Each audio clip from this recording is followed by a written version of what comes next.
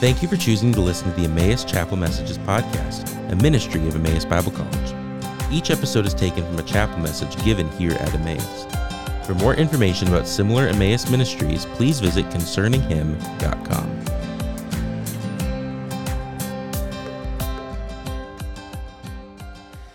Well, praise the Lord, amen? Amen. Well, thank you, Allie and Chad and the music team for leading us in musical worship.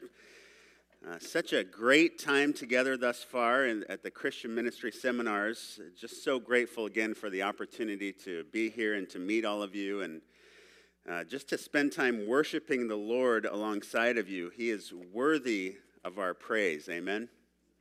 Amen. Just a brief recap of our time yesterday. You'll remember we looked at a number of key aspects of Ephesians chapter 4, verses 1 through 12. We saw Paul's exhortation to the saints at Ephesus, and indeed all saints since then, every man, woman, and child who is a believer in the gospel of the Lord Jesus Christ. Every man, woman, and child who has been purchased, redeemed, reconciled to their Creator by the precious blood of Christ. Every man, woman, and child who has been called of God to a great salvation from God by grace alone, through faith alone, in the Lord Jesus Christ alone. We saw Paul's exhortation for them and us to then walk in a manner worthy of that calling. For the chosen men and women of God to walk in a manner which is similar to that of Christ, to walk in a manner that will bring glory and honor and majesty to the one who, by his grace alone, chose to deliver us from the pit.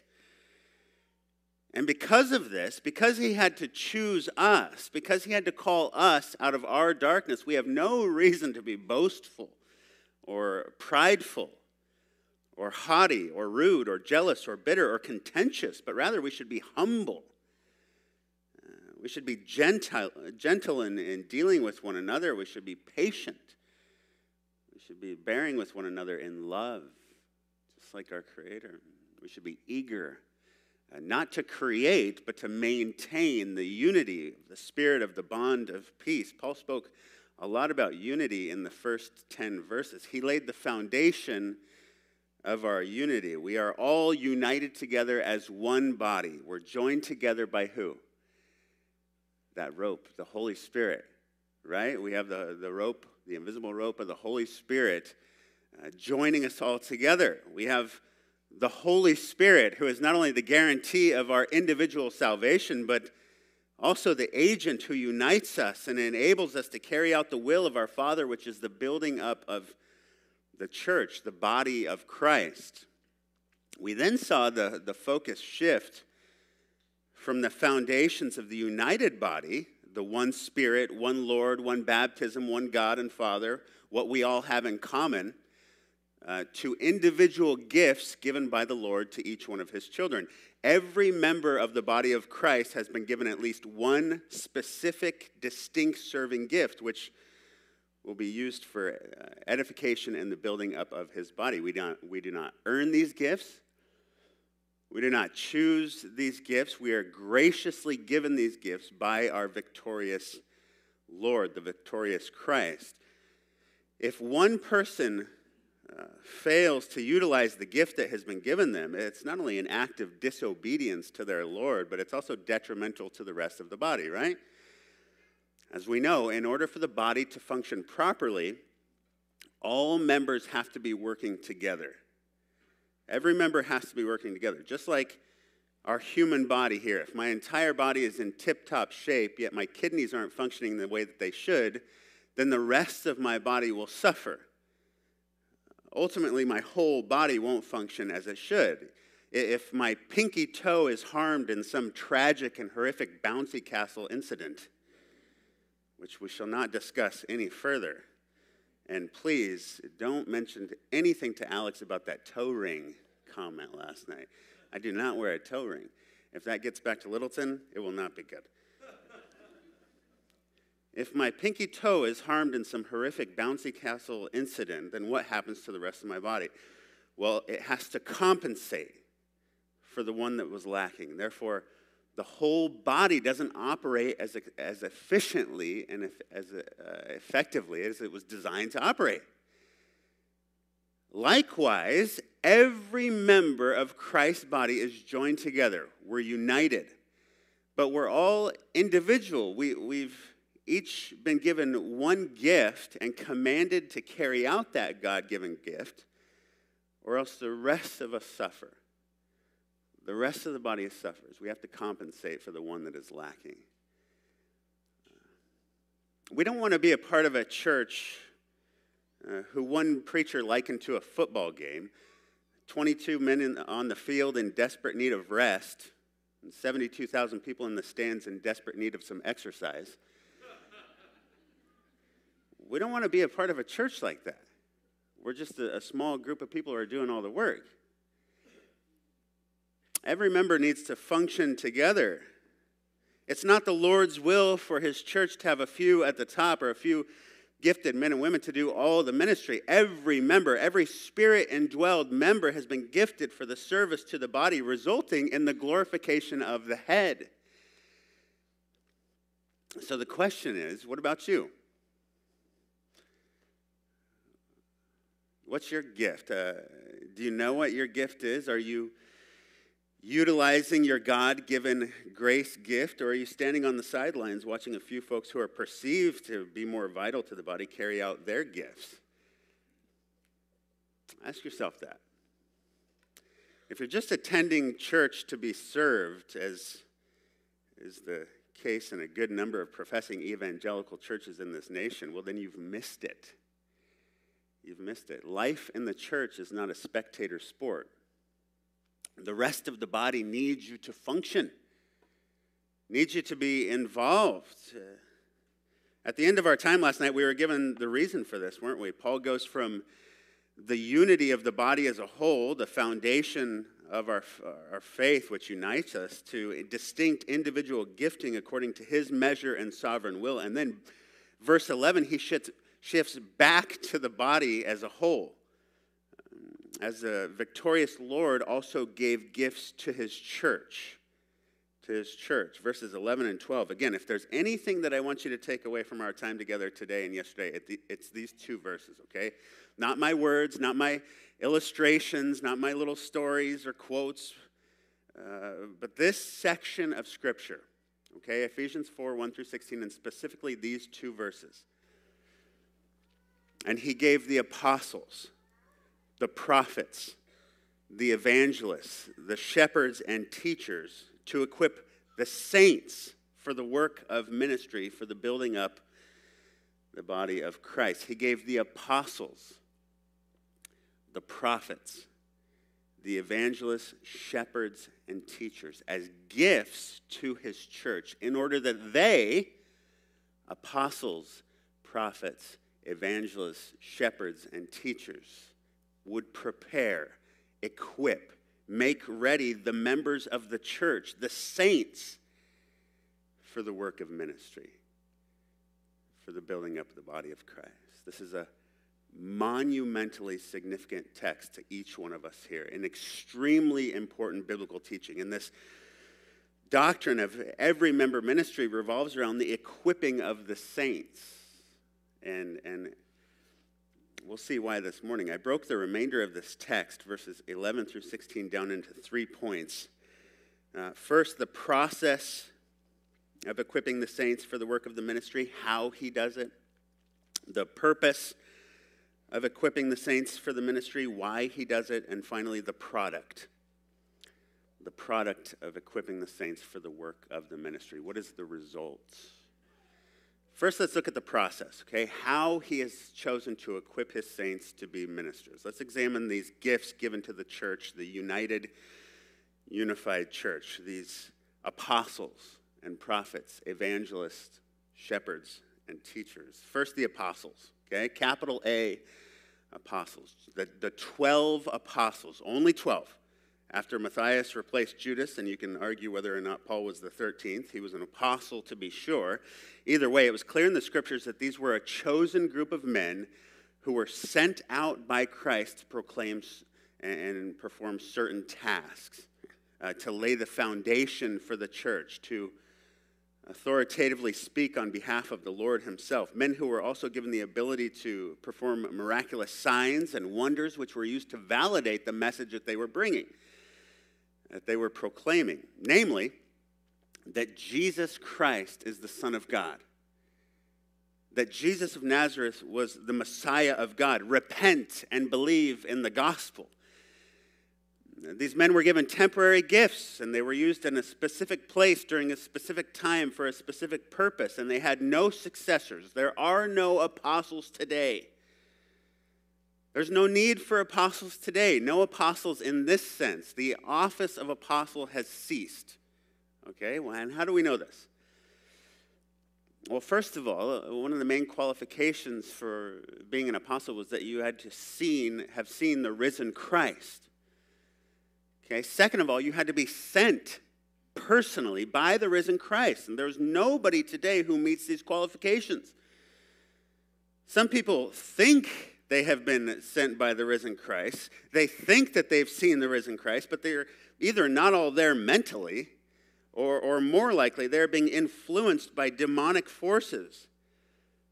Certainly, they're deceived. I'm going to hit this thing, I'm sorry. Certainly, they're deceived, right? Even Martin Luther, one of the most important and influential men in the history of the church, recognized this truth. In fact, he once wrote of an experience he had where he had actually seen a supposed vision of the Lord Jesus Christ. This is Martin Luther.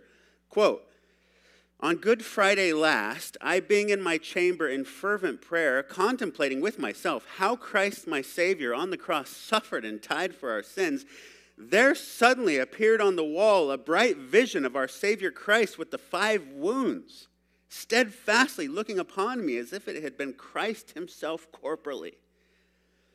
At first sight," he says, "I thought this to be some sort of a celestial revelation, but I reflected it must needs be an illustration, an illusion and juggling of the devil.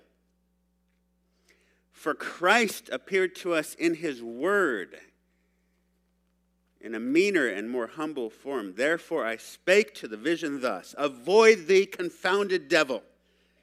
I know no other Christ than he who is crucified, and who in his word is pictured and presented unto me, whereby the image vanished, clearly showing of whom it came." That's Martin Luther who said that. Who said that he saw a vision of Christ. Now, we have people today who will flock to see an image of Christ on a piece of toast. Or I saw an article the other day about a lady who said she saw Christ's face on her sock. He then showed up in a 3-cheese pizza near Brisbane. Frying pans, ironing boards, Kit Kat bars, even moldy walls. People will come from all over the world just to get a glimpse of this. And here is Luther, Martin Luther, who saw an actual vision of what appeared to be the risen Christ, wounds it all, and he speaks to it and he says, "Be gone, Satan." Scripture is sufficient. This is how Christ reveals himself to us. Okay, not on our tube socks, not through visions or voices, but only through his word. Jude says in his epistle, I felt I had to write and urge you to contend for the faith that was once for all entrusted to saints. I had to write you. He's talking about the sufficiency of the text at the completion of the scripture. Nothing else is needed. Nothing else is needed, okay? There are none who have seen Christ, and there are none who have been sent personally by Christ. Therefore, there are no apostles today. There are no apostles today. Now, one might argue that there are sent ones after the 13th, and that's certainly true, after the 13, and that's true in one sense, but they are not sent by Christ. They're sent by the church. These are these, quote, small a apostles. They were even in the New Testament. But there is nobody on earth today, nor has there been since the death of the last apostle, who holds the office of apostle. nobody alive today who fits the title as given here in verse 11. Okay? No more apostles today. Let's move on to the prophets. Again, there are no more prophets today. Okay? This was another temporal office, an office for a certain place at a certain time for a certain purpose.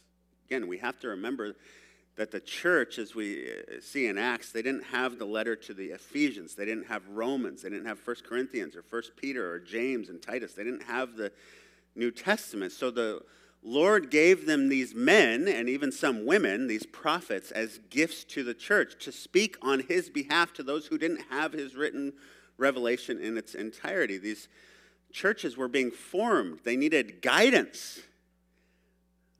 They needed instruction, and so God would allow these men and women to give his revelation and guidance in the forms of either predictions of things to come, foretelling, or godly analysis of specific situations, forthtelling. And a prophet was one who essentially spoke for God, who unfolded the mind of God.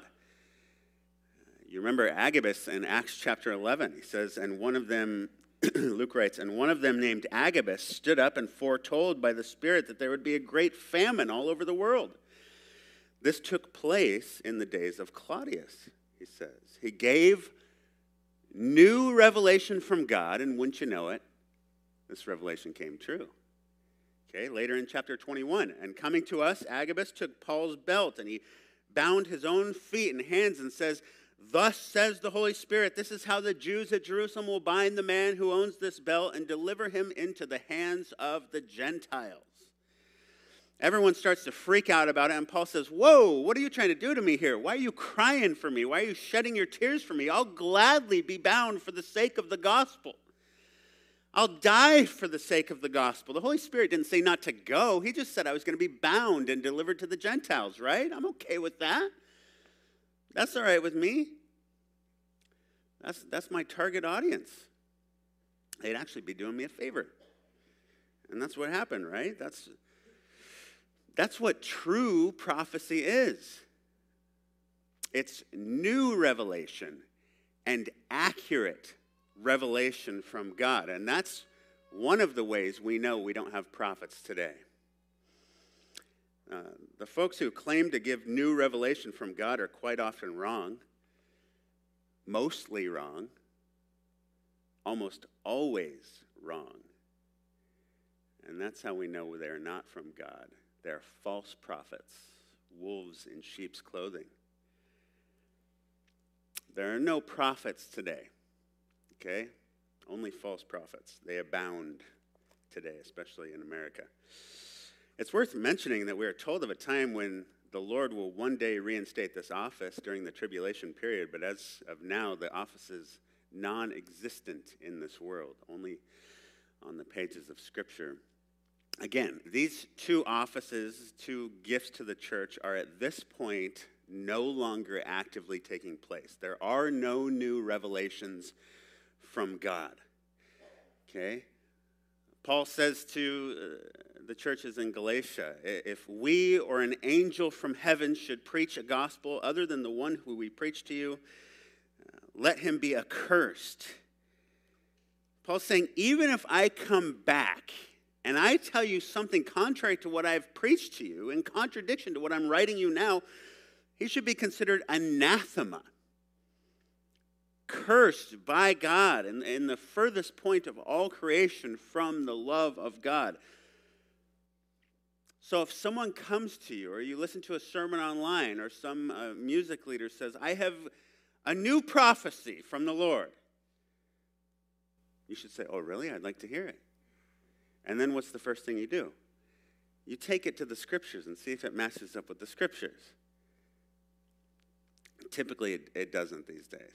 Every once in a while, they'll speak in such vague terms that it's like, how do you argue that? But typically, they are wrong. There are no prophets today. There is no new revelation from God today. However, these two offices, apostles and prophets, are directly connected to the next two or three, depending on who you ask, roles which are still in place today. Let's look at how they're connected. Paul says he gave the evangelists. Okay, these would be men and women who would go from town to town proclaiming the euangelion, or the gospel, the good news, the good tidings of Jesus Christ. Think of Philip and others. They would spread the word of God from Jerusalem to Judea to Samaria to the ends of the earth. And we have evangelists today who still spread the gospel of God, and they still take the word of God to the ends of the earth. We may have some evangelists in our midst this morning, which is why seminars like this are so important. This is an equipping.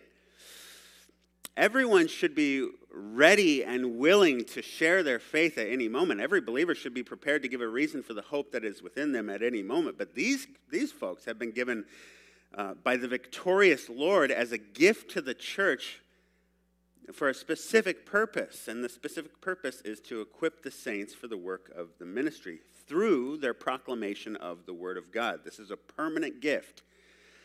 It's a gift that's still being used today. Missionaries, local church evangelists going out, spreading the Word, equipping the body through the proclamation of the gospel, and bringing unbelievers, new converts, into the church so that the body can connect with them. They can connect with the saints, who then do the ongoing work of ministering to them for the glory of the head. You see how that works?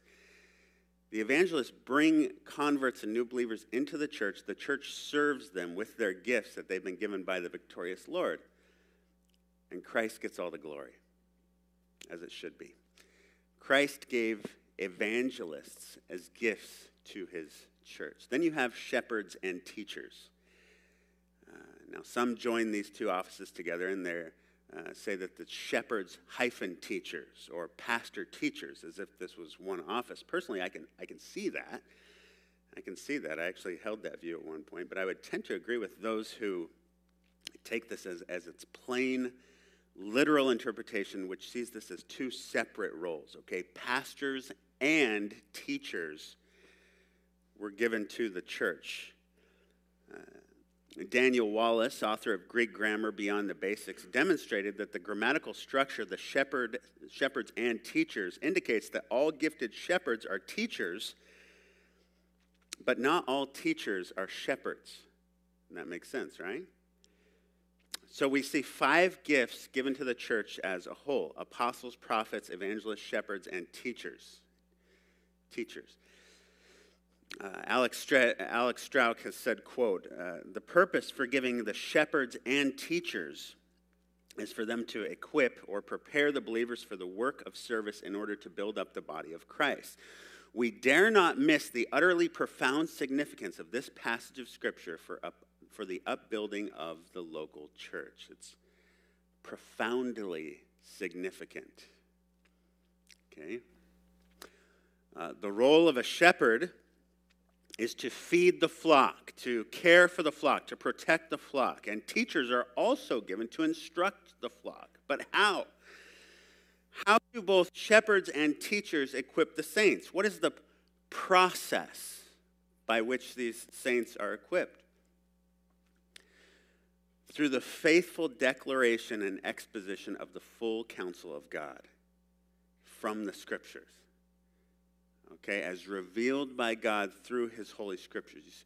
You see, what do all these gifts in verse 11 have in common? What ties them all together? They're all utterance gifts. Okay, they're speaking gifts. And what's the thread that connects them all? The Word of God.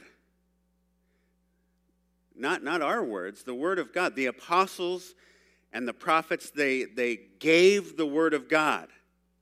In fact, in Ephesians chapter 2, Paul says that the church, the collective people of both Jew and Gentile, these people of God, the body was built on the foundation of the apostles and prophets. They revealed and spoke and recorded the very words of God without error, without variation, all the way to completion. And once that foundation had been laid in the form of the New Testament books, there's no longer a need for this function. That's why it's temporary. And the evangelists then proclaimed and still proclaimed that revealed Word of God. The shepherds then feed and lead and care for and protect the flock according to that revealed word of God. And the teachers instruct through that revealed word of God. They don't give new revelation. Shepherds and teachers, like evangelists, they don't give new revelation. They just tell the flock, "Thus saith the Lord," in his written word.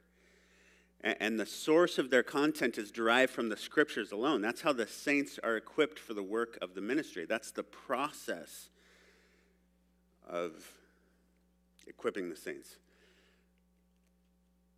So how do we apply this practically? Well, first of all, you're in a great environment to be fed the Word of God by gifted teachers.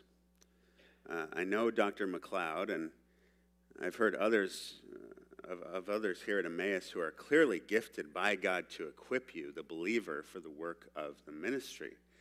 So you should view your classes, these courses that you're in, conferences like this, as what they are, as you're being equipped for the ministry, both in the present and in the future. Again, if you're a part of a local body now, start serving in some capacity. Serve in the body, serve the body of Christ, and your gift will be made known, knowing that the sole responsibility of your pastors or your overseers, hopefully plural, is to equip you for the work of ministry. Again, S. Lewis Johnson says, that's their one duty, to equip the saints, that the saints might do the work of ministry, that the body of Christ might be edified. So that the work of the ministry is not the work of the gifted man. He's simply to equip them from the Word of God. He's to teach the Scriptures so that they, being built up in the faith, strengthened, given doctrine of biblical knowledge and the application of it, are then able to carry on ministry. Everyone is a minister in the body of Christ, and therefore, every one of you ought to crave the preached word of God. Long for it like you long for nothing else in this world.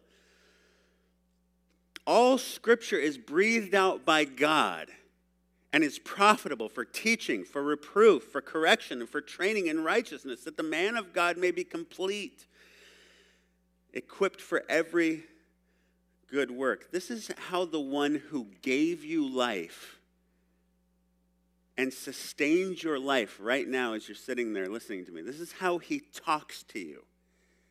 If that's important to you. Maybe it's not important to you for you to hear how your Creator is speaking to you and saying, this is what I want you to do. For a lot of people, it's not, and it's mind-blowing to me.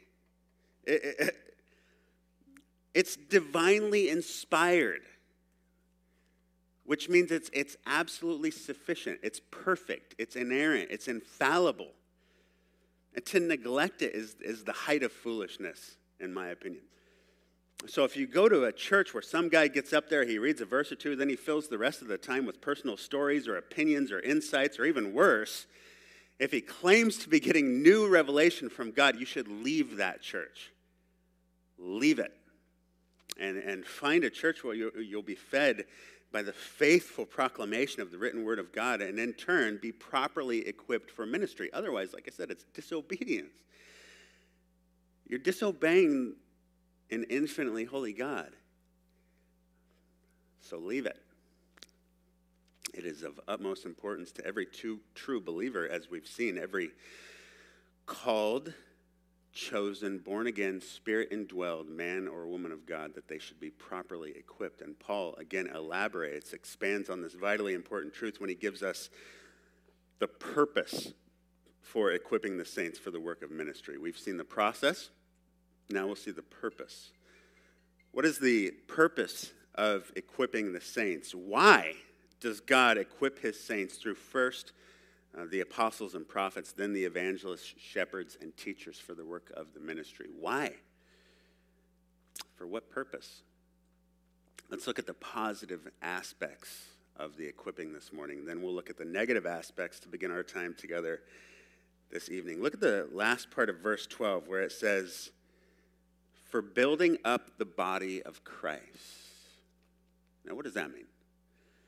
Well, it can literally mean like a physical building or the construction of a building, the process of building a literal structure. It was used in the Old Testament sense to describe the building of the temple, ultimately for the building up of those people. But the best translation of this word might actually be edifying, for the edification of the body, the uplifting of the body, the supporting, the improving the condition of another member of the body.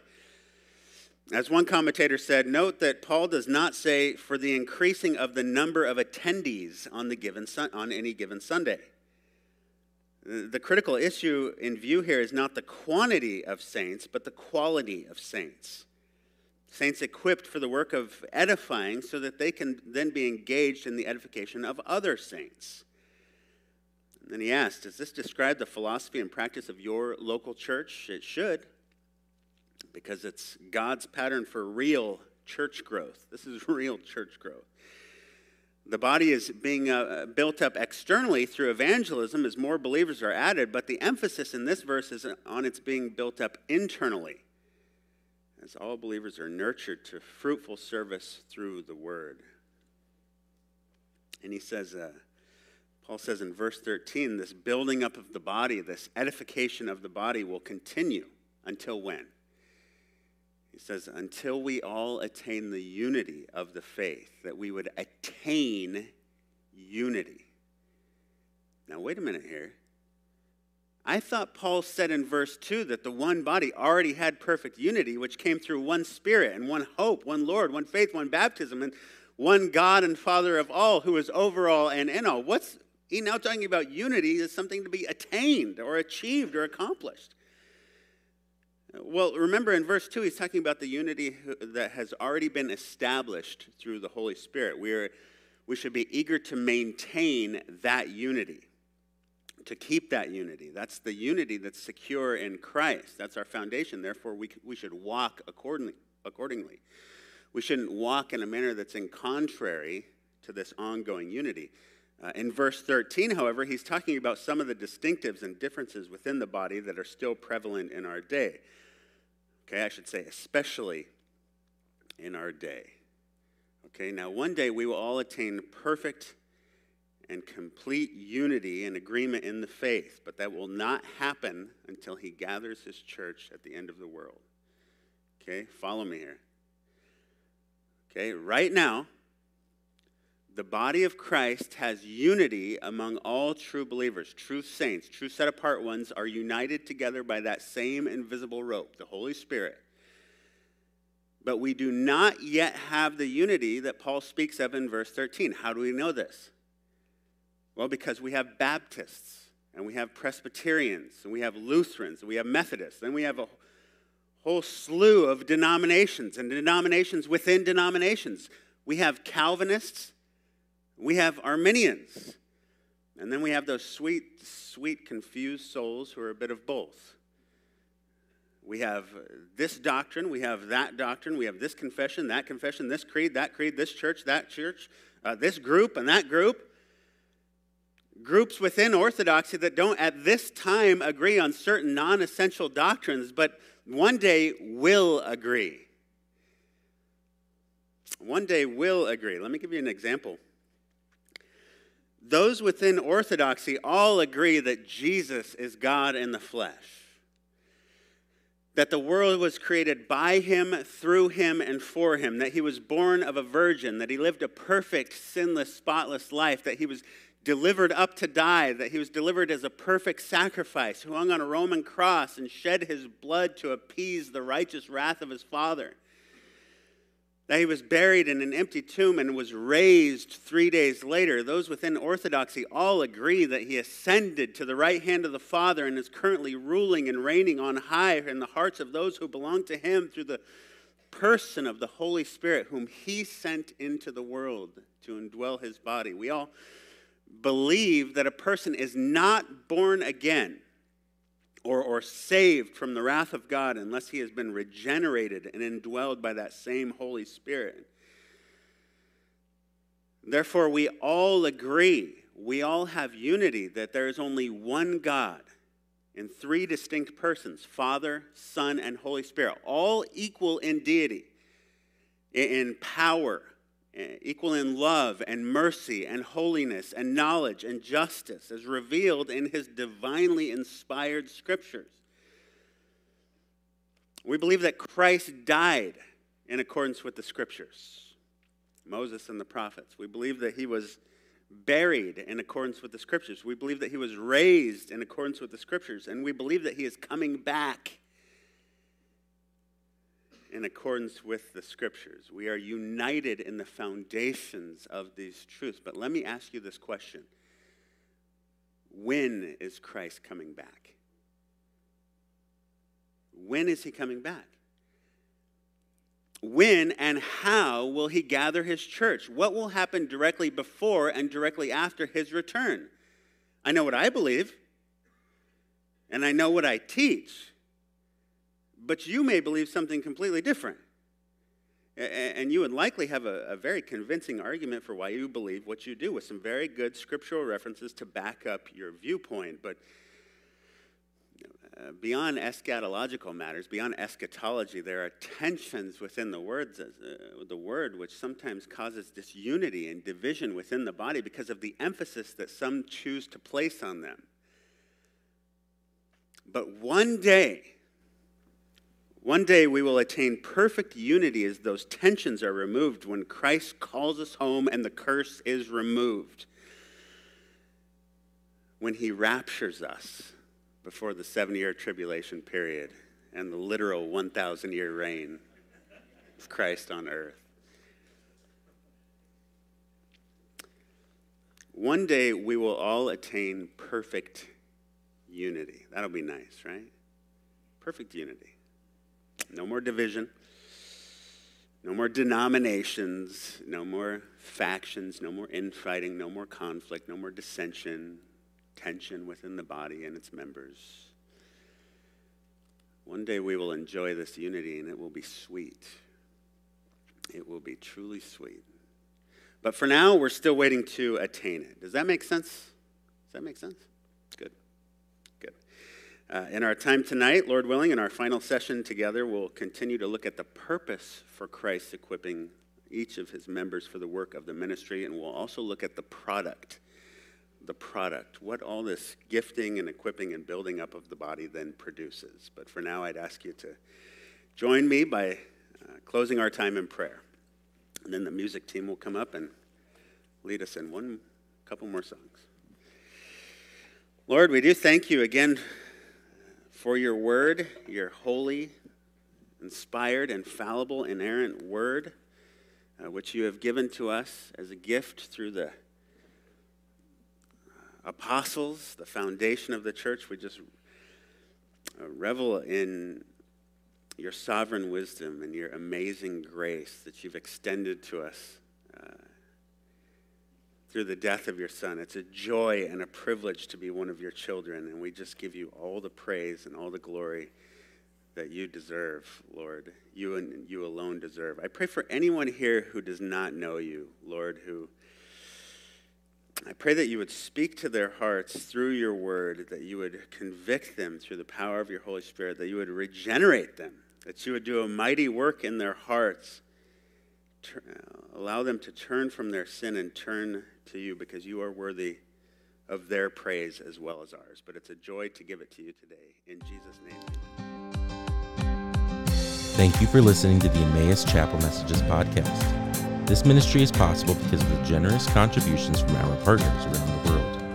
For more information about partnering with us, please visit emmaus.edu/partner.